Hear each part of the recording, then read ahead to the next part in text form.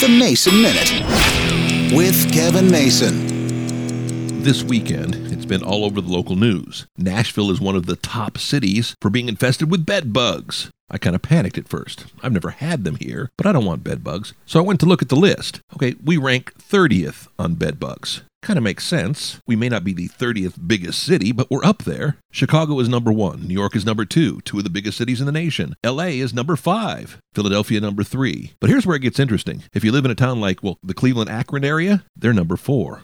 Champaign, Illinois, they're number 10. Yeah, I'd be worried if I lived there. Richmond, Virginia, shouldn't be 17th, but they are. Youngstown, Ohio, 20th. Flint, Michigan, 23rd. Davenport, Iowa's at 29, and they're much smaller than Nashville. So when you're in a smaller town and you're up there, it makes sense. I understand the concern about bed bugs, but we shouldn't be comparing apples to oranges. Bed bugs per capita, perhaps. Nashville coming in at 30, I was panicked, but just for a moment.